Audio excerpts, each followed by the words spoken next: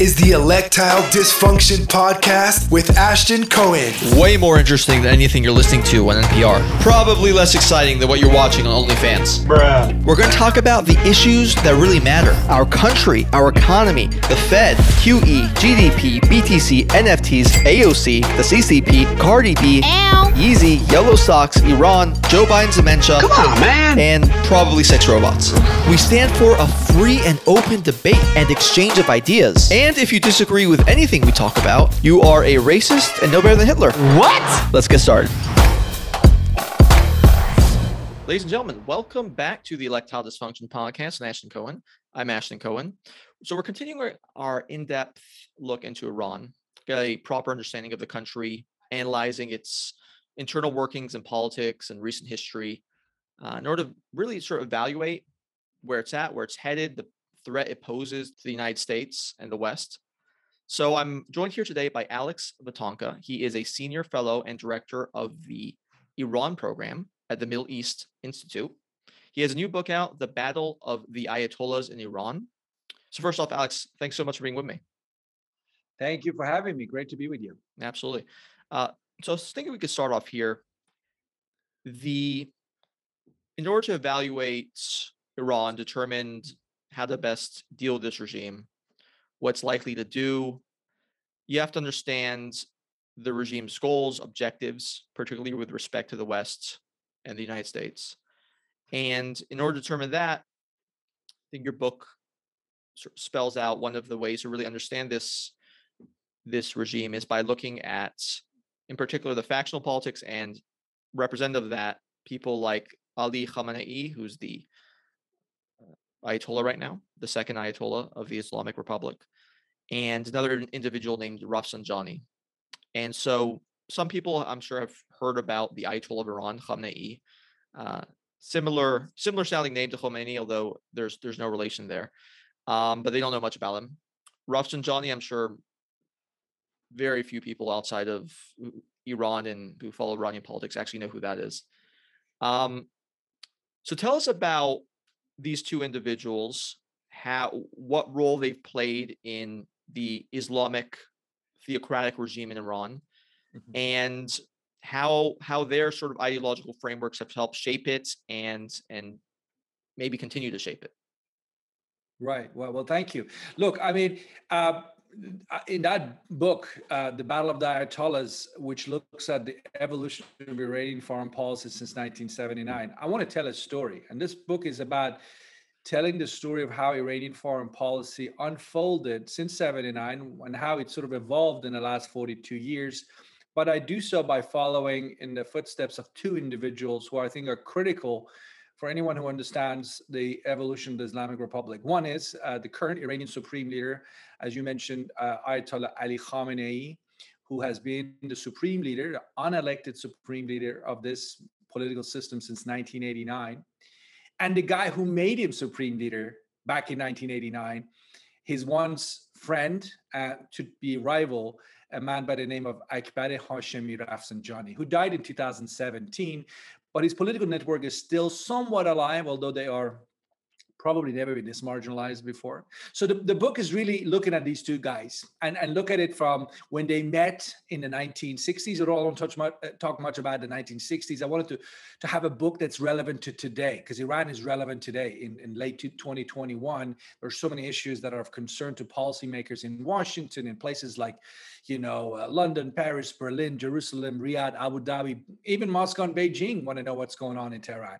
So I decided, and there are so many smart, talented Iranian academics in the United States and outside of Iran and in Iran, but although the ones in Iran, their hands are tied. They can't write freely compared to those of us who are outside. So I wanted to tell a story. I wanted to sort of say to an American audience, to a Western audience who are interested in Iran, but don't necessarily have the background, don't want to look at it from an academic approach, but I wanted to tell the story through being the fly on the wall. So I kind of, follow these two guys for 42 years and all the various turns and twists in that relationship and sort of tell the story by focusing on those moments where their partnership or their rivalry had an impact on Iranian foreign policy and on American-Iranian relations. For example, the Iran-Contra affair. What was the role of Khamenei in that?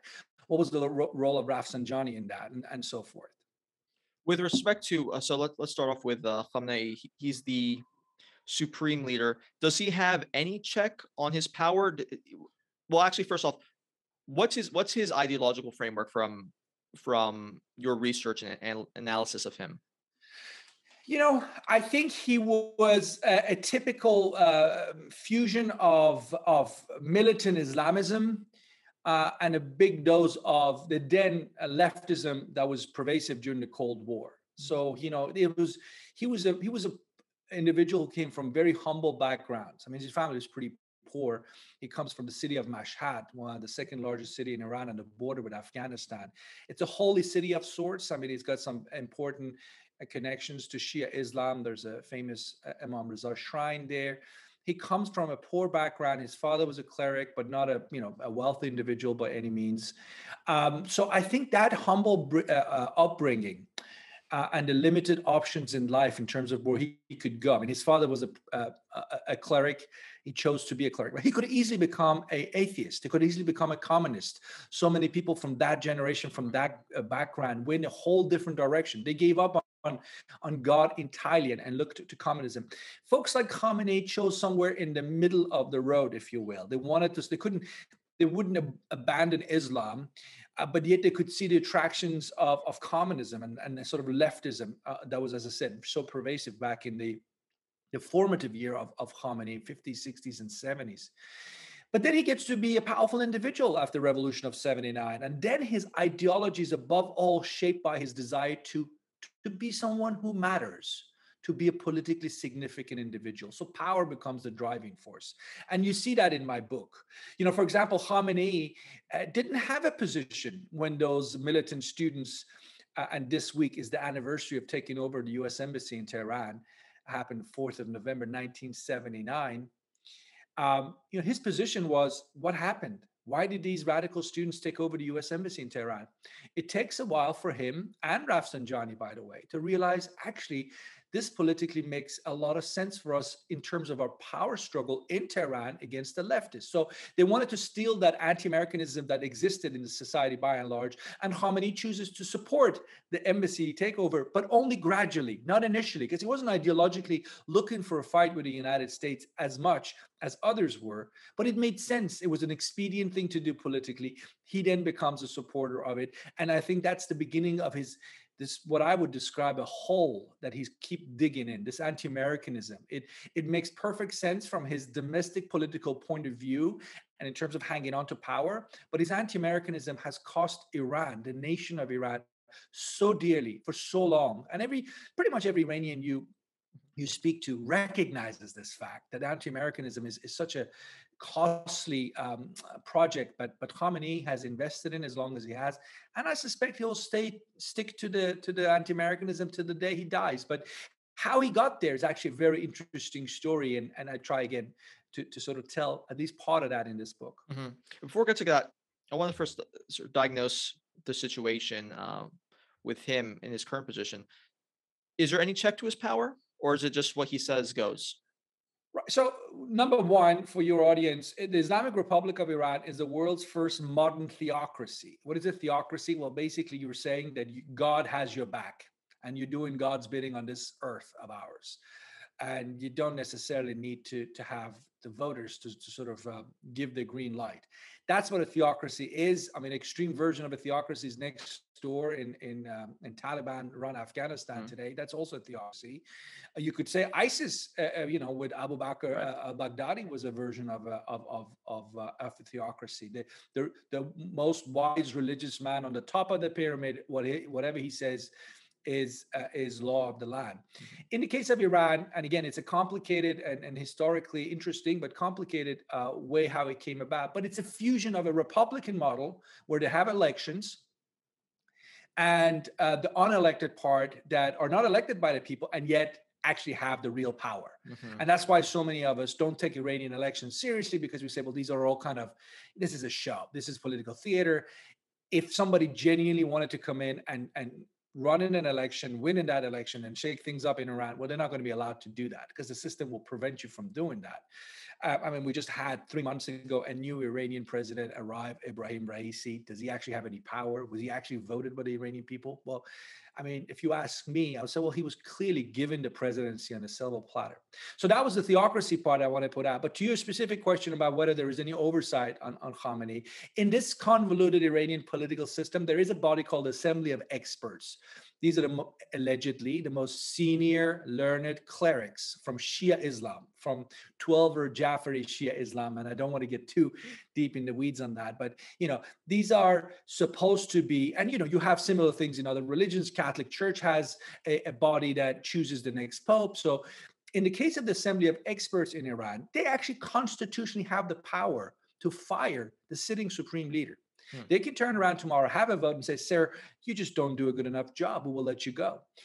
Are they going to do that? No, because, and this is how the system sort of is stacked up against representation. In order to sit in the Assembly of Experts, you have to first be approved by council called the Guardian Council, made up of 2 individuals who, surprise, surprise, are not elected by the people, but are appointed by the supreme leader. Mm-hmm. So Khamenei, the sitting supreme leader, controls essentially who sits in the Assembly of Experts, who then have the right to oversee him. Right. You can see where I'm going with this. Mm-hmm. The people in the Assembly of Experts are not going to be able to challenge him because they owe their jobs to him. What do you think his goals are in terms of what he wants for Iran? Do you think that, so obviously he's willing to allow the economic infrastructure of the entire country to basically collapse under sanctions, this is at least my assessment, correct me if I'm wrong, all in the name of, wider held, deeper held convictions in terms of religious ideology in Islam. Right. Do you think that, I remember this Khomeini quote where people were complaining about the economy. He said, economics is for donkeys, right? So is that the kind of is that kind of like the mentality, is just like not even caring about pragmatic economic issues, and having that being so subservient to a radical form of Islam? Like, what do you think he actually wants for, other than staying in power, for Iran? Is it to spread Islam around the world? Is it to build up, it's obviously not to build a country, but what is it exactly? Right. Well, it's a great question. I think if I was, if Khamenei was me right now, you asked him that question, I'm sure he'll give you an answer. I'm not sure if that would be a convincing answer. I mean, look, it's been a system that was created back in 1979, and they have tried to maneuver their way forward. The most important thing is to stay in power. So when they were at times over the last 42 years threatened by the popular anger, they would adjust their policies. I mean, the regime as a whole does careful cost-benefit analysis in anything they do. I mean, let me give you one big example: Iran-Iraq war. It started in 1980, and it was supposed to go on forever and ever. And one of the slogans, and those of us who grew up in the public school system in Iran remember the slogans we were forced to say before class every morning, neither west nor east, but we will go our own separate way. I translated it from Persian to English, but roughly it meant we're not going to belong to the Western-led bloc. We're not going to be with the Soviets. We're going to go our own separate way. On the Iran-Iraq war, the promise was all the way to Baghdad, defeat Saddam Hussein, and then continue going to, the slogan said, Jerusalem, to free Jerusalem from the Israelis. Now, what happened in 1988, 8 years into the war? They had a good look, how many soldiers they had, how many volunteers they had, how many planes they had that were still flying, or tanks, and they decided, we can't do this. A decision was made to seek peace with Saddam without even getting to kill Saddam, which had been the intention. So my point is, we're talking about the nuclear issue today. The idea that Iran will continue the nuclear program at any cost, I don't think that's true. They have clearly been willing to pay a very heavy price for it. How much more will they be willing to pay in terms of price? Well, I don't think they will go that far as to jeopardize their grip on power. Let me put it that way. Has anybody, whether the Biden administration, the Trump administration, and the ones before, Obama, George W. Bush, anyone before, have they been able to convince them that if they didn't make concessions on the nuclear program, that the regime change policy would become a realistic one from Washington's point of view? I don't think the Iranians were ever convinced that that would happen. Therefore, they've continued the nuclear program more or less the way they wanted to, more or less the way they wanted to. So I'm trying to get to the point, because you asked the question, what do they want? And you asked the question, what does Khamenei want? Does he want to export the revolution, so on? It's not really about what he wants. It's about what can he get away with without risking grip on power in Tehran. Because, Khamenei doesn't want to be the top man in Damascus or in Riyadh or anywhere else if he can't be the top man in Tehran. That's a really important point. And that limits his options. If he is the ruling individual in Tehran the way he is today, and he can get away with sort of exporting this version of Islam to other parts of the region, then he might give it a go. And to some extent, they are doing that today. I mean, they're trying their hands to export the revolution. They don't say they are, but quietly, carefully, and I would say cautiously in places like Iraq and so on. But if you give them too much pushback, I mean, let's take Syria. The Israelis keep hitting them in Syria. This means Iran has to be careful, because if they go all out, they don't want to open confrontation with the Israelis or the Americans, or for that matter, anyone in the region. So going back to my point, the cost-benefit analysis is something we need to keep in mind. This is not a suicidal regime. You can pressure them, and by pressure, they would adjust their policies, because they, above all, want to hang on to power in Iran. They're not in a good position in terms of their public sentiment of the Iranian people. If you had a free vote tomorrow in the Islamic Republic, ask the Iranians, do you want the Islamic Republic to stay in power? Right, I don't know if anybody can tell you a scientific answer, but I'm pretty sure, having done this for 22 years now, a clear majority would say, thank you very much, but no thanks. We've had enough of the Islamic Republic. So when you think about it, when your people are so upset about how you've behaved in terms of domestic politics and what you're doing in your foreign policy, their options in terms of how wild they can be in their foreign policy choices actually is more limited than a lot of people think. And that's a strength for the United States and allies, to also think about what their weaknesses are. What is Khamenei fearful about? Yes, he might want to export the revolution, but how is he willing to, or how much is he willing to risk his grip on power in Tehran doing so? So you actually think that, so there's been many attempts at protests and people on the streets, and a lot of momentum at various times throughout the last 20 years, probably even longer than that, where you could see, okay, maybe it'll crack this time around, right? Maybe this will be sort of that Berlin Wall moment. And it hasn't happened, and they've been able to basically push that down. So do you think that they see? To me, I feel like, would they not just be extremely confident in their own power, because nothing has been able to topple them so far? Going back to the Iran-Iraq war, that's actually a really interesting war that is very, very sort of esoteric. A lot of people in the West do not actually know. I mean, millions of people died in this war, and Iran was basically alone, as you alluded to. Is like Iraq was supported basically by the West. I think even the Soviet Union was against Iran. So it's like basically almost every power in the world was on the Iraqi side, and Iran basically had no allies. And still today they barely have allies, and they still survived it. So do you not sense that they have this maybe overconfidence, particularly mixed in with their religious nature, that God is, Allah is protecting them, and that they'll succeed? And because I'm trying to understand what could possibly make them say, oh, we need to be careful about this nuclear program. I feel like maybe their recent history might give them the indication that they're powerful enough to withstand any threats, and therefore why not just pursue nuclear all the way? Who's going to stop us? Right. I mean, we can talk about the nuclear issue, its nature, separately, but let me go back to the larger theme you raised in terms of the issue of confidence. Why are they so confident they can do whatever they want and it won't be toppled? Look, as you pointed out, since 1979, the Iranian people have repeatedly tried to come out and at least let it be known that they don't like the way things are running in Iran. This is not a secret.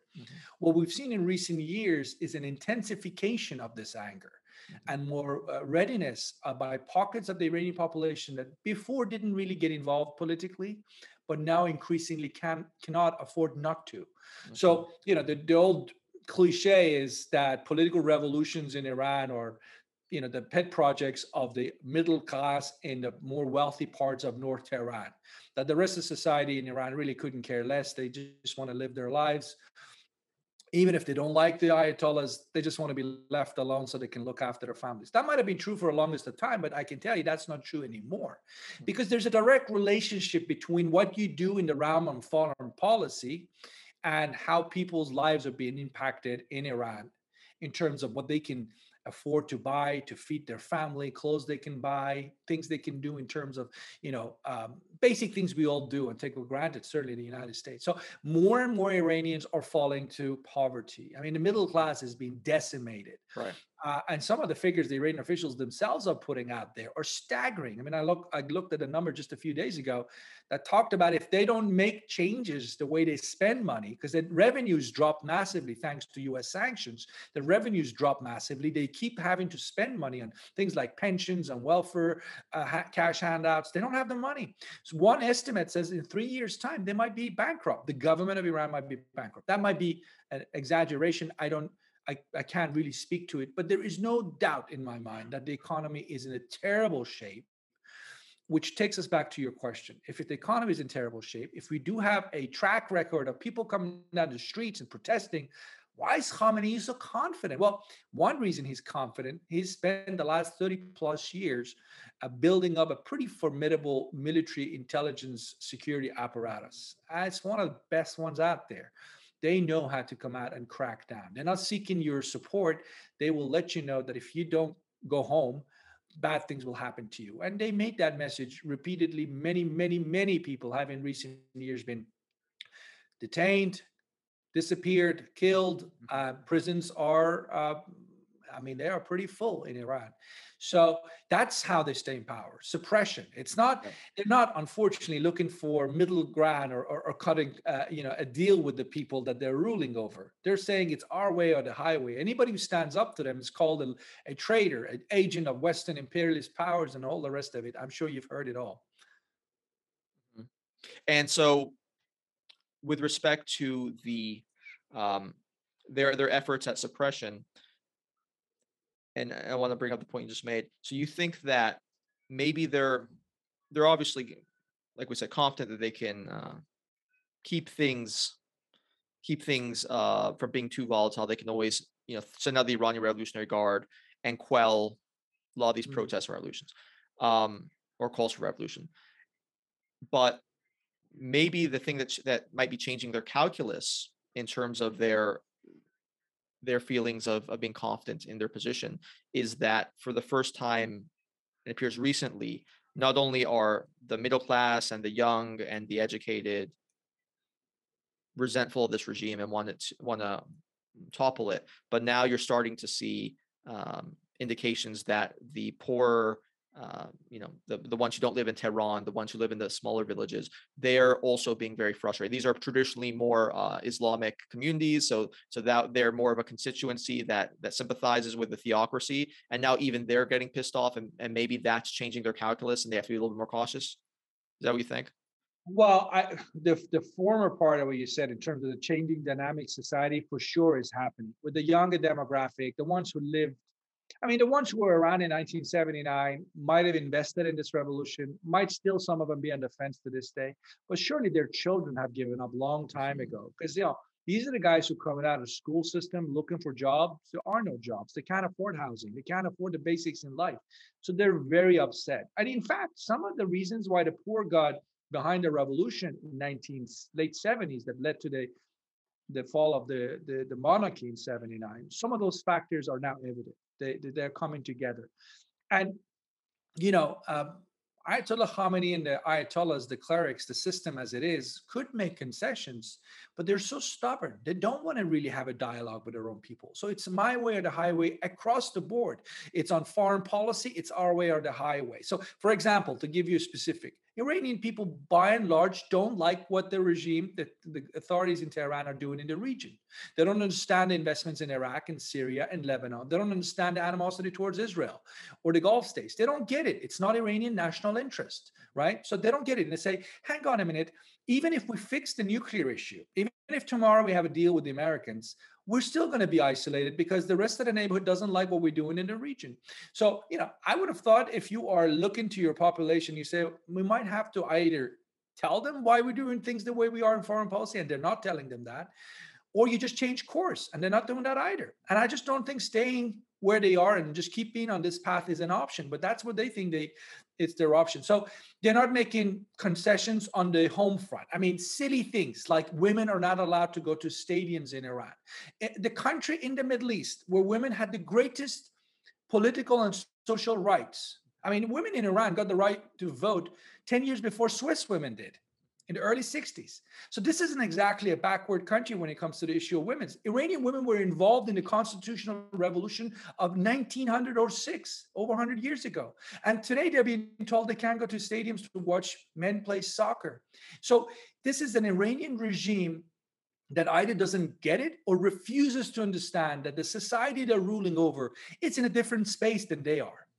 It's, I hate to make comparisons, but we see it next door in Afghanistan, which is a very different country than Iran, has much bigger problems than Iran, and yet you see similarities. The Taliban walk in, it's their way or the highway. See how they're treating people. Mm-hmm. Well, you know what? In Iran, they might look more modern and all the rest of it, but it's the same mentality. Mm-hmm. The Ayatollahs knows best, and this is basically been what Iran has, I think, suffered from, this detachment by the ruling elite, increasingly a small ruling elite. Because remember, even the guy who I talk about quite a bit in my book, Rafsanjani, he was a revolutionary in 1979. He was at the heart of bringing the Shah down. In 1989, he's at the heart of the attempt to put Khamenei in place as supreme leader.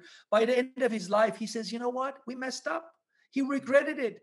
He hated Iran being isolated, but it was too late. He had been marginalized. And one big mistake he made, a lot of people who opposed the system made, is they thought they could have a dialogue with the so-called hardliners. Guess what? These guys, the hardliners, they have the guns. And because they have the guns, they're not in a mood to have a dialogue. It's, as I said, it's their stubborn my way or the highway approach, which they think it's something that's going to work for them, but I'm pretty sure it would fail in the long term. What are the demographics like in Iran? I remember reading something like the majority are under 35, 40. Do you know the number?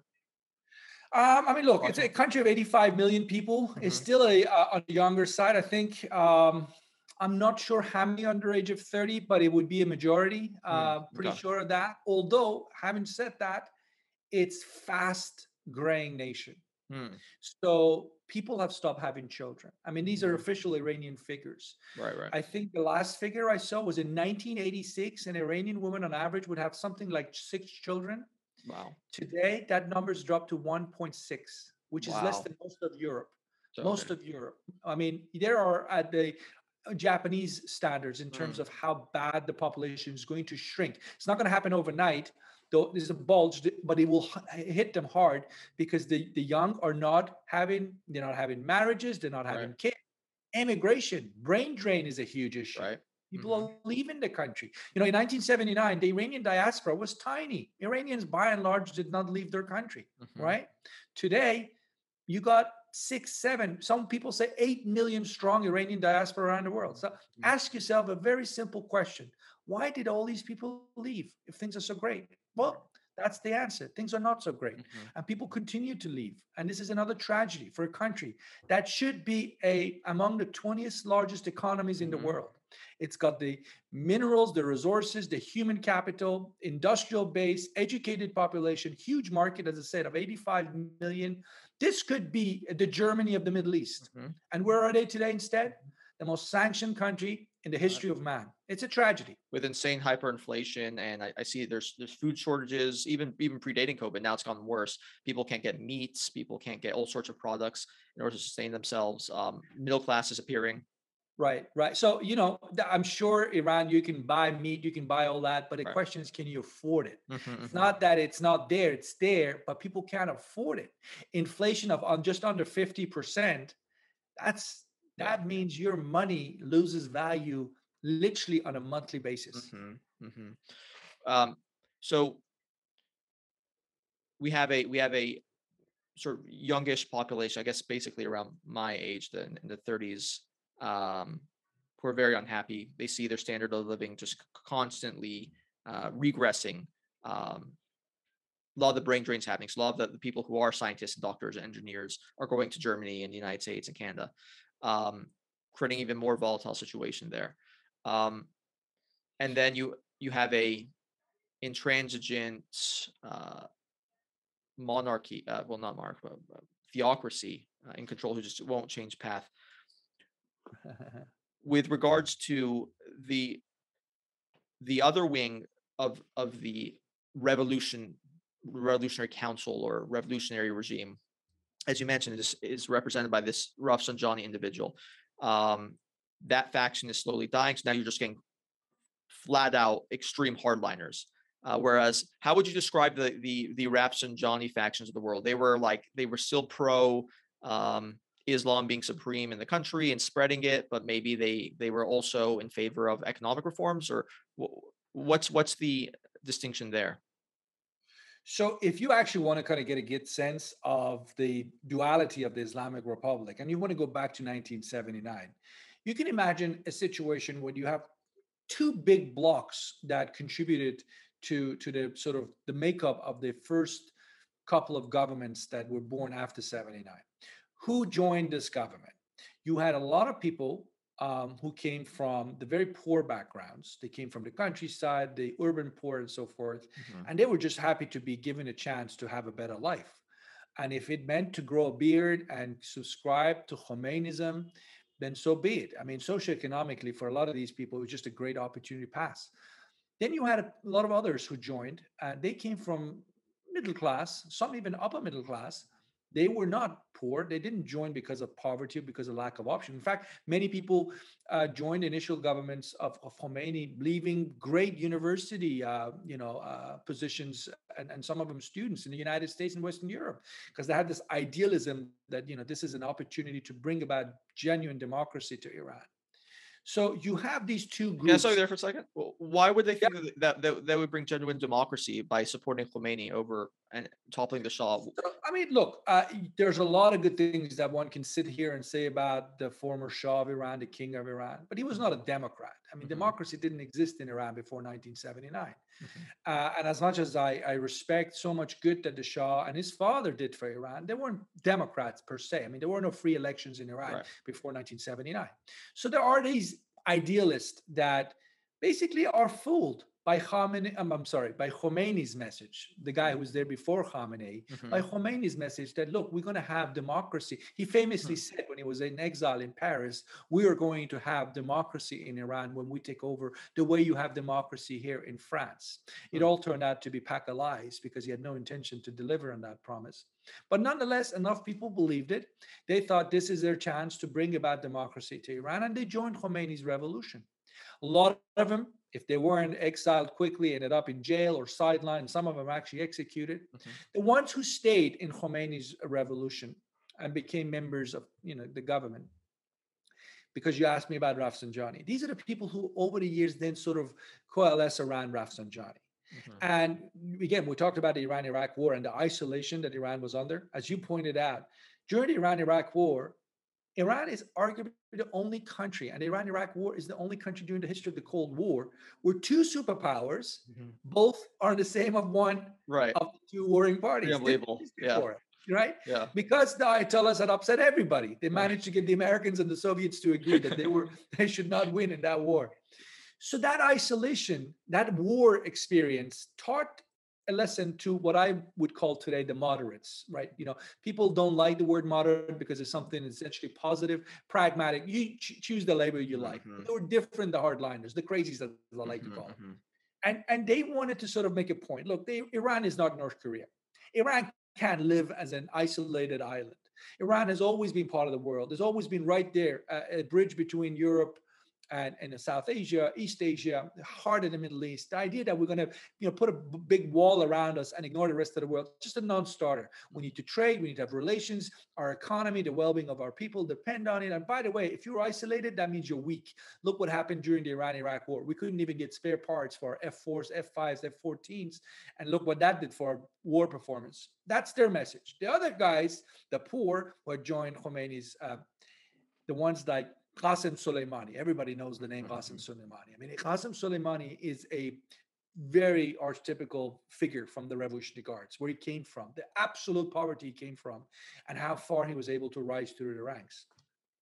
They don't have the what's the word, the sort of luxury of wanting to sort of be part of the world, which means Iran perhaps even normalizing relations with the United States, because they see a relationship between Iran as a more normal state and having relations with the Western world that is more or less healthy, and what it would do to their power base in Iran and how much power they have. So they put their own political interests first, by and large, because an isolated Iran, a sanctioned Iran, is not necessarily the worst of things from their perspective, because they're still in power. Right. And I mean, I so could go rich. on and on, but that's basically. And final point I make: these moderates, the educated ones, for a long time were the hope that Iran could reform itself into something different and more benign that the world could learn to live with. Well, they're increasingly, I would say, out of any position of power. So with the death of Rafsanjani, they have become even weaker. They don't have anybody to protect them anymore. Rafsanjani was the, protecting figure of that camp, but he's gone. Hassan Rouhani, the last president, was supposed to take over after Rafsanjani. I don't think he's going to be able to fill the big shoes that Rafsanjani left behind. So you now have the hardliners in charge of everything. And the question for them is, how far are they going to be pushing their own people? And how many risks are they going to take in the realm of foreign policy? Because they have brought the country very close, I would say, to the brink of something that looks like a major conflict. Would you say it's probably the closest they've been in terms of their potential to lose grip of control? No, I can't go there. I don't know about their ability to, because look, what they have proven again and again is a willingness and ability to crack down. And, if they could stay in power by killing one individual or 5 individuals, they'll do it. But we also know if they have to kill 1,000, they probably will do that too. Right. Nobody's really tested them. I mean, the Shah of Iran in 79 could have killed thousands and tens of thousands. He could still be in power. He said, I'm not that guy. I'm not going to kill. If this is what we don't know what Khamenei will say. If he's going to say, if people came out, kill them all, or is he going to say, you know what, we tried, failed? But he, unlike the Shah, Khamenei has nowhere to go. And I think this is a key point. Right. Shah could pack up and go somewhere. The world didn't turn out to be that kind to him and wouldn't receive him. But these guys have nowhere to go. And that's another factor. That's true. I mean, even a place like going back to isolation, like Saudi Arabia probably hates Iran even more than America does. I mean, if that's even possible, right? And as does Israel. I mean, they literally have pissed off the entire world, and there's it's one of the few things that as we've seen with places like Israel and Saudi Arabia and the Gulf states building this coalition, largely due to the fact that they all equally hate Iran and see them as a threat. So they're that dangerous that they've actually created a coalition, which actually looks like it's going to be a good thing for the world, at least. With respect to the nuclear program, the Iran deal under Obama seemed to be, and I think it's been proven to be, based on naivete and wouldn't actually make a dent in changing their intentions in order to build a nuclear program. I mean, you even had I forgot what was his name, Giovanni, right? The former equivalent of Secretary of State. What was his name? Javad Zarif? Javad Zarif, right? And he was calling the hot mic, what was it, like less than a year ago, basically saying every time I'd negotiate with the Americans, the hardliners would do something behind my back and the Soleimanis of the world to make the negotiations basically end. So we weren't even negotiating with a real party in a sense, because we were negotiating with people who didn't have power to negotiate. And on top of that, you couldn't inspect certain sites for nuclear enrichment. They got to dictate where you can go and stuff. So I think it was a joke of a deal.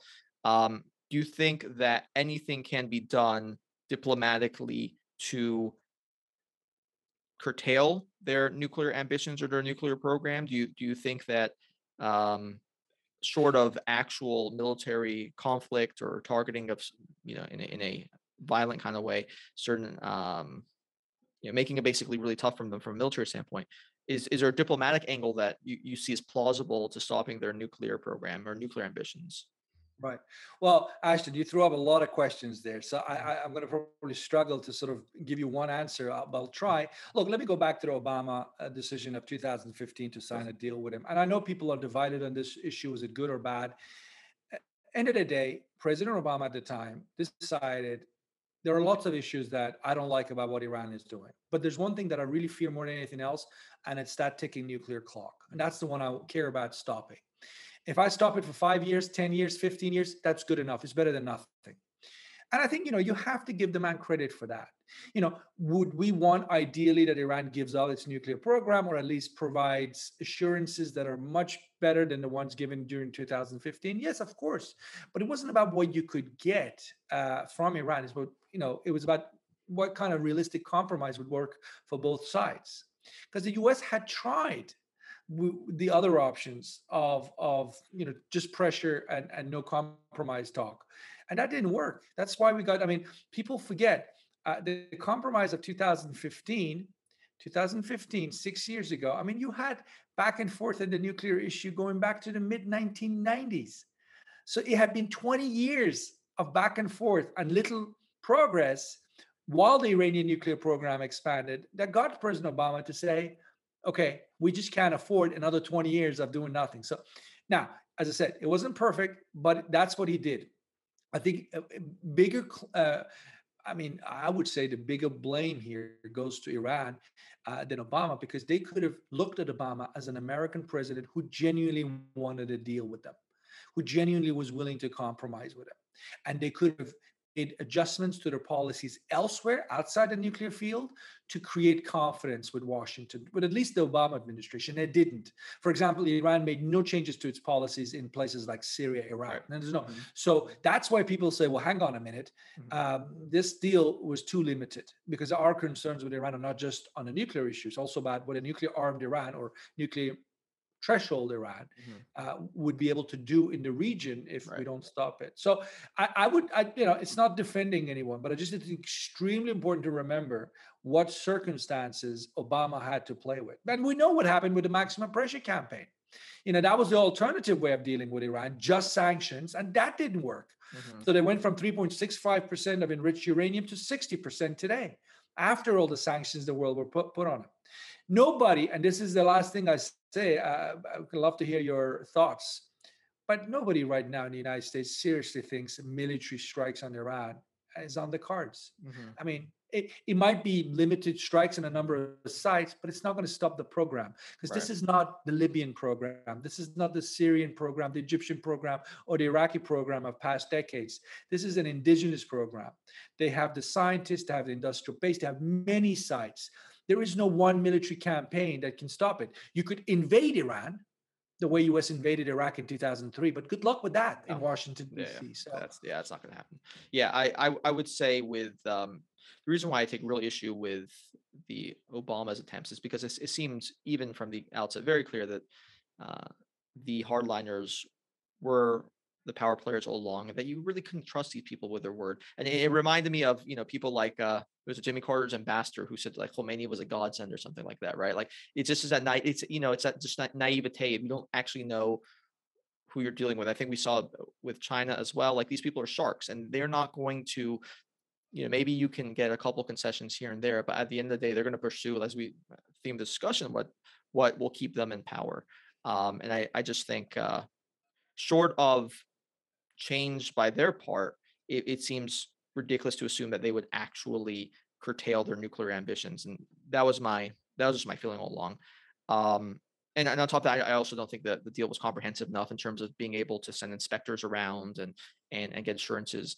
And of course, when they unfroze billions of dollars from the Iranian regime, what they do, they then expand their operations in other places in the Middle East, right? They supply Hezbollah with rockets. They interfere in Syria. They, obviously they had interest in Iraq this entire time and been supplying Iraq with those IEDs that kill American soldiers. And so I couldn't see that they were honest actors to begin with. But so I'm curious about your take in terms of, do you think that because you have a very sort of wide scale perspective on this, and nuanced or moderate perspective on it. Do you think that the nuclear program in Iran is more emphasized by them now? Do you see a change in that? Are they more likely than prior instances to actually get this nuclear bomb, essentially? Look, I mean, I can tell you that no country has invested so much in a nuclear sector for so long. I mean, no country has taken this long to weaponize. And I think most people, and I'm not comfortable talking about the science of the nuclear sector Right. because it's way above my head. I mean, when it comes to the where they are physically, technical level, and, as far as the nuclear program is concerned. But I think the consensus out there is if they wanted to have a weapon, they could have had one by now. And some people speculate they probably. I have no idea. No, this can be true, but some people speculate that it might have had a bomb at some point. What happened to it? You think that they could have had one already by now, but from their own standpoint, they've delayed it. Right. So all I can tell you is what's out there in open sources. I mean, the U.S. intelligence community as a whole has concluded that Iran gave up in year 2003 the pursuit of a nuclear weapons program. Right. Almost 20 years ago. That's a collective U.S.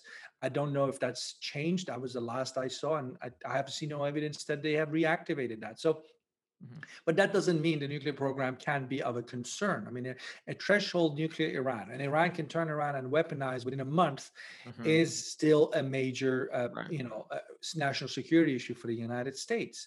Khamenei, the supreme leader, has issued a religious decree, a fatwa, as they call it, saying that an atomic bomb is anti-Islamic.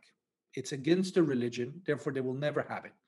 Trouble with this decree is few people believe it. And, a fatwa in Iran might have some people who take it seriously, but the rest of the world who are not necessarily looking at these things from a prism of religious decrees will say that's not enough assurance for us. And that's the thing what Iran has to do. That's where they're at right now within talks. If they resume in the next few weeks back in Vienna, how do you assure the world that your nuclear program will remain a civilian one? I mean, at best, that will be a temporary solution. I think, end of the day, Iran's nuclear program, even if it's a civilian one, will be a major concern as long as the political ideology of the Islamic Republic is what it is. It's not about the centrifuges, number of, and how much they enrich. It's about the ideological commitments that they have undertaken. They need to sort of revisit them. They need to reassure not just the United States, the neighborhood, the neighbors. And it's the irony of Iran is they want to have better relations with the neighbors. What they need to do to get that going is to reassure. Look, it's also important to remember Iran, even if you change the regime into Iran tomorrow, the issue of the Iranian nuclear program might not necessarily go away. The idea that there's a regime change and the next ruling elite will come in and turn everything off or throw it away, it's not necessarily going to happen that way. The neighborhood matters. The Iranians have a number of countries that, Russia is nuclear armed, Pakistan, their neighbors, nuclear armed, India not far away is nuclear armed, Israel is nuclear armed, Turkey has an ongoing nuclear program, UAE has a nuclear program, Saudi Arabia has a nuclear program, Iraq is thinking about having a nuclear program. You see where I'm going with this? So, if you ask me, the idealist in me, what you want is a region as a whole that will revisit the issue of nuclear programs popping up the way they are. The commercial logic is that you free up oil by generating electricity in countries like UAE. By having a nuclear power plant, you generate electricity, you free up your oil. Instead of using your oil to produce electricity, you sell it and you get dollars for it. So that's the commercial logic. But the point I'm trying to make is, if the region as a whole had enough political confidence to sit around a table and discuss these things, it would just be so much better for the region. But unfortunately, that political confidence is absent. We're a long ways away from that. And I think it's also worth mentioning as well that it's not just the reason why the Iranian nuclear program is so frightening. It's not just, I personally don't believe they'll ever actually use it. I couldn't imagine because, their number one enemy is Israel, and then they got Saudi Arabia, who's, I guess, 1A and 1B. And they would just be annihilated by those countries and the rest of the world, right? Many NATO probably, right? So I don't think that would happen, but it gives them so much leverage to be able to export other terrorist operations around the world. It's like sort of walking into a dangerous area with like 5 bodyguards who are like 6'8". Like, like you can do a lot now, right? You become And no one's untouchable. going to mess with you, and people aren't going to try to take you out because now you have this as leverage. But what you're saying essentially as a path, if Khamenei chooses to go here, to use the nuclear issue to sort of, protect himself against external pressure, that might just be well and dandy. But what it doesn't fix is the pressure from within. And Iran is no North Korea. You can't just weaponize and starve your own people and be happy with the outcome. You can have a nuclear program. We can even have nuclear weapons. Mm-hmm. But if it comes at the expense of decimating Iranian society, Mm-hmm. then I think you will end up those people coming from the streets and looking to change the politics of the place. And I guess it's not a threat that's lost on Khamenei, but the idea that just because you have a nuclear weapon, you keep your neighbors in the United States away, and your own people will not say anything. I'm not sure if it's going to work that way. But does it change the calculus though, in terms of, so now that they are a nuclear armed state, now obviously, United States and the West and everyone else is going to be very hesitant to pick a fight with them and support an uprising against them. And then on top of that, you also have people, especially in Europe, and let's say probably the establishment Democrat wing, maybe some of the establishment right, who can be naturally risk adverse.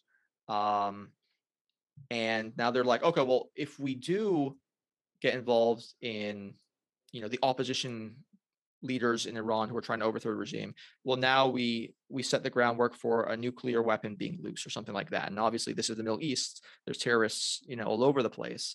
And maybe they get a hold of it, right? This was kind of the concern with Syria, not necessarily the nuke perspective, but like, can ISIS get one of these dirty bombs, things like that? So what that may change the calculus, no? If Iran chooses to become a nuclear armed state, of course it will change the calculus on all sorts of levels. But it doesn't necessarily mean the United States will sort of say, well, we give up then, you do as you wish in the region. And in fact, the opposite could happen.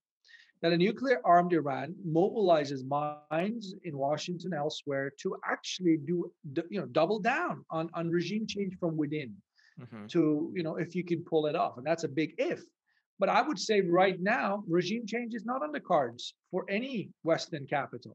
They want regime changing its behavior. But a nuclear armed Iran, it's a big if, but it could happen. That might just well produce what, as I said, mobilize minds to actually look for regime change. I don't think regime change has seriously been pursued by the United States since 1979. And I think the United States does have the capacity to at least give it a go if we wanted to go there. So far, they've tried negotiations, but if they're forced out of the negotiations format and forced to do something else, then they might be able to do things that they haven't done in the past. And they might deliver. Okay, so last question. I'm going to ask you for a prediction. Are you hopeful about the trajectory of Iran in the next, let's say, couple decades? Let's say, do you think? I know it's hard to make these predictions. We never see them coming, but do you see that maybe leveraged with? So this part is new, right? Is social media, right? This has only been around for basically 10 years, particularly in the Middle East, right? They're later in the technological adaptations than we are, adoptions. So that's obviously made things easier to mobilize. Obviously, we have to take into account that technology will further progress, make it even harder to censor. You're going to have maybe pretty soon satellite internet being beamed down from satellites, which can make things easier. You have a population, like we said, largely in their 30s. So as that keeps building up, obviously after a certain point, you get too old and energy is lost. But like these next 10 years, a lot of these people are going to be in their prime in terms of their working years, in terms of their ability to connect with each other and build a movement, potentially protest. What's your sort of assessment, if you have one at all? I mean, to your point about the majority population that's under the age of 30, I think that's absolutely accurate. I think, for them, business as usual going forward is a terrible option. And if that's the only option that they are given by the Ayatollah Khamenei and the people who protect him, then I suspect the majority under the age of 30 might want to, look elsewhere to bring about change in their lives and improve their lives. I mean, they're not out there looking for a fight with Khamenei and the Revolutionary Guards, but if that's what it takes for them to improve their lives, then they might choose to do that. I mean, to your other point about social media, let's not forget, Twitter had just been around for about a year or two, maybe in 2009, when Iran had the big, if you remember, the Green Movement protest, and it was called the Twitter Revolution. The first Twitter revolution happened in Iran in 2009 because Twitter was used by Iranian protesters to mobilize. Iran is an extremely well connected country, despite all the pressures put on the society from above. They're connected on all sorts of platforms. I mean, Twitter is just one. The usual suspects, the Facebooks, the Telegrams, the YouTubes, all the rest of them, and they play a part in mobilizing. Which takes me to a broader point I want to make about the question you asked, whether I'm hopeful or not. I'm not hopeful that Ayatollah Khamenei and the Revolutionary Guards are going to change course. I see no evidence that they will. The only way they're going to change course is if you put the fear of God in them and say, look, it's you behave differently or we will come after you. I mean, that's the only way Khamenei has really responded to pressure, to the threat of being toppled. Otherwise, he doesn't seem to want to change course. His persona, I mean, he's a very stubborn fellow, and he usually just, he believes he's the only one who has the right answers. But the hopeful part is this is an old, ancient country. It's a civilization with at least 5,000 years of recorded history.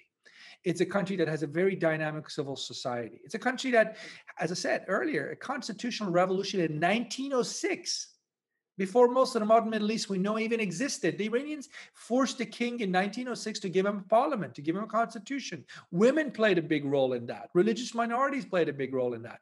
This is a happening civil society. This is a lively, educated, and hungry for change civil society. And no amount of arms and repression by Revolutionary Guards will bring an end to this civil society.